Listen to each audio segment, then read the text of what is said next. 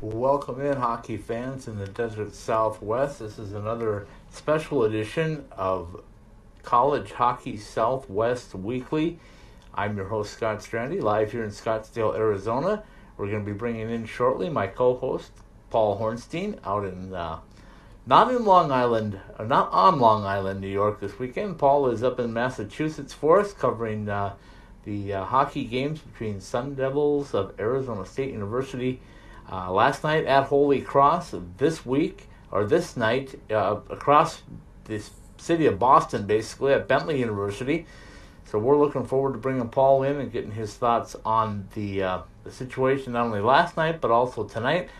If you missed it last night, another exciting win for the Sun Devils as they were able to go ahead and pick up a 3-2 overtime victory versus Holy Cross at Holy Cross. So Sun Devils trailed 2-1 going into the third period. Got a goal from PJ Morocco to get things rolling, and then were able to parlay that into an overtime period where they completely dominated overtime and got a game-winning goal from sophomore defenseman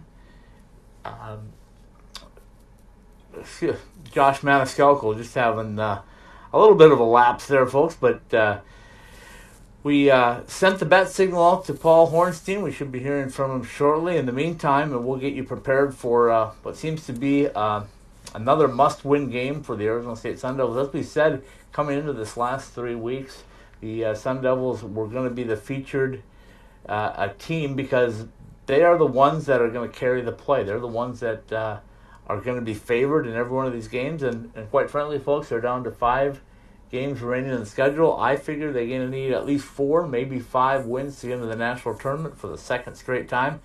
Again, just to reiterate, they are not in a conference, which means that they will get in solely on the merit of their record as an independent team. They did it last year with 21 wins. We were hoping that they could get a few more, and that's still out there. So as we wait for Paul to join us, I will let you know that College Hockey Southwest Weekly is brought to you by our great sponsors at Behind the Mask Hockey Shops here in Scottsdale and around the Valley in Arizona, serving the Valley for 25 plus years. Also our friends over at OxyPow, our friends at M-Drive, of course the Ice Den, Chandler. And Paul Hornstein is with me as I recap some of our sponsors. We just have a new one in Roger Klein's Mexican Moonshine Tequila. Of course, our friends over at Oceanside Ice Arena. And Paul Hornstein, welcome in. Thank you, Scott. It's kind of nice to be here. Actually, very nice to be here. And hopefully we're on the precipice of another ASU victory. I'm hearing some hockey going on behind you. What in the world's going on there at Bentley University? Well, here at the Coach DeFelice Ice Rink, it looks like they've got a group of maybe 9 or 10-year-olds that are playing a little pregame action here. I love watching little kids, man. It's great to watch. It really is. Okay, drop a few recruiting cards just in case the Sun Devils need a few pickups from out east. Is that legal? It is for you. I don't know. Is it? Okay. I guess as long as I don't hand them any cash, right? Yeah, exactly. Keep from handing them the $100 bills along with the business card. Just drop the business card. Remind them that Forks Up is the way to go for hockey in the Desert Southwest. Oh, yeah. Absolutely. All right, really Paul, nice building to have here, too. I mentioned to our fans a little bit about what's going on. I saw your post of the sign that they're welcoming ASU and the ASU alumni. That's kind of nice because they know it's going to be a full house of screaming maroon and gold fans, right? Well, listen, that has been very consistent since day one of this program. They don't have too many teams that come to the East Coast on a regular basis. The hockey team does because this is where a bunch of teams are located.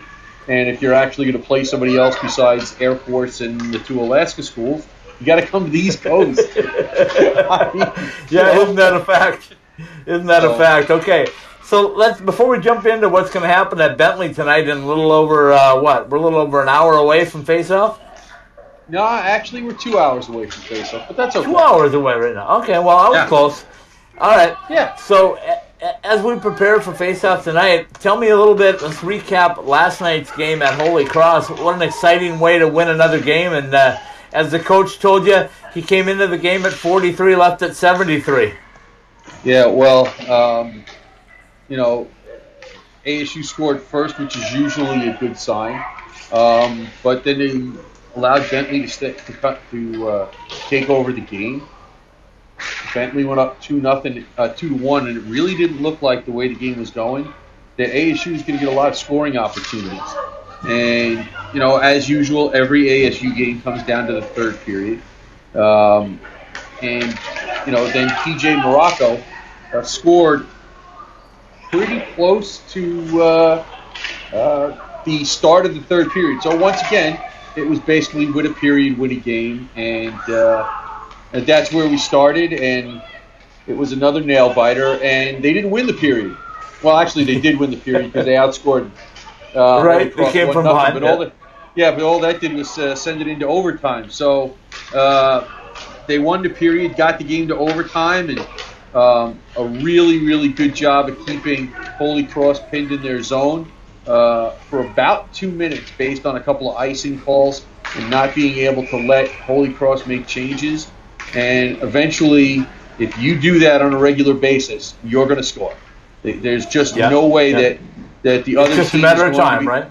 Just a matter of time. Honestly, like I said, it was about a 2-minute stretch where ASU had the puck in the Bentley zone, and I'm sorry, not Bentley, the Holy Cross zone, and Holy Cross just dogged, and they basically pretty much collapsed all to the front of the net.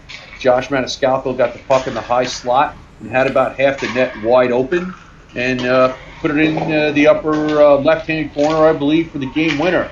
And ASU is now on a 5-game winning streak, and 8 out of their last 9.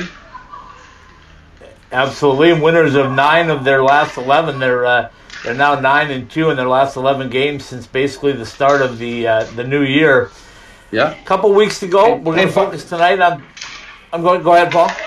And by the way, Bentley's also on a 5-game winning streak, so something's got to give here tonight, you would think. And both teams are going to come in here with a lot of confidence, and we'll see what happens. Willie Nerum scored goal number 15 last night. He's catching up to Johnny Walker, as we said yesterday. It's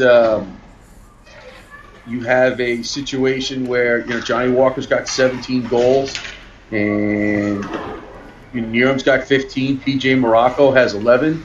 Josh Maniscalco has 10 as a defenseman.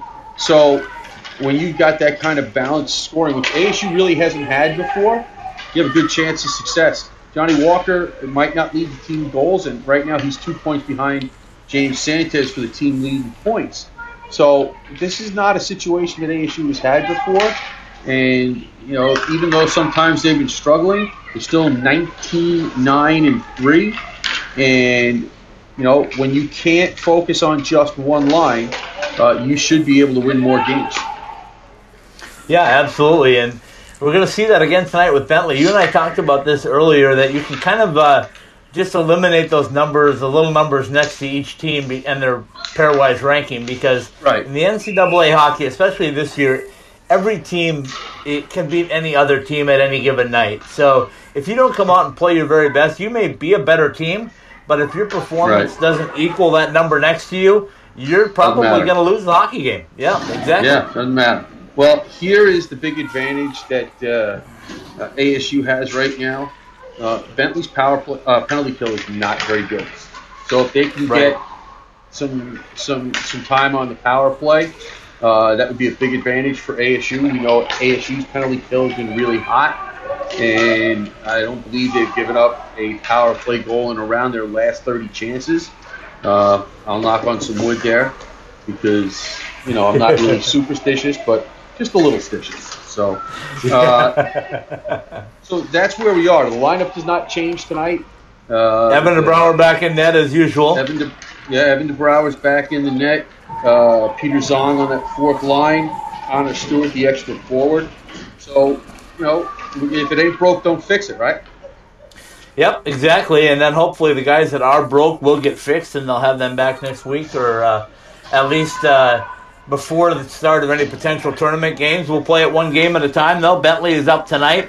I'm kind of chuckling with you, Paul, as we talk. I continue to watch the play of the week candidate of Jacob Semick, and it was a great setup and a great goal that he got for PJ Morocco. But what's even funnier is if you watch the end of that clip, the celly and the way the group celebration all dropped down in a big circle was hilarious.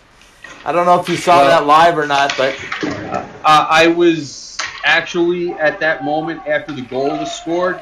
I turned to the person to my left, and we both kind of looked at each other and said the same thing at the same time. Because if you watch that play very closely, when Jacob Semick had the puck before he passed it to PJ Morocco, he had a wide open net.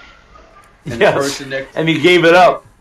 And I was sitting next to the SID, Mitch Terrell, and we both looked at each other and were like, if that didn't end up in a goal, we were just gonna just look. We just had the same thought at the same time, and we were like, you have, because that's how wide open that net was. I don't know why Jacob decided not to shoot, but it worked out because PJ Morocco put it in the back of the net, and they got the game to overtime before they won it. So.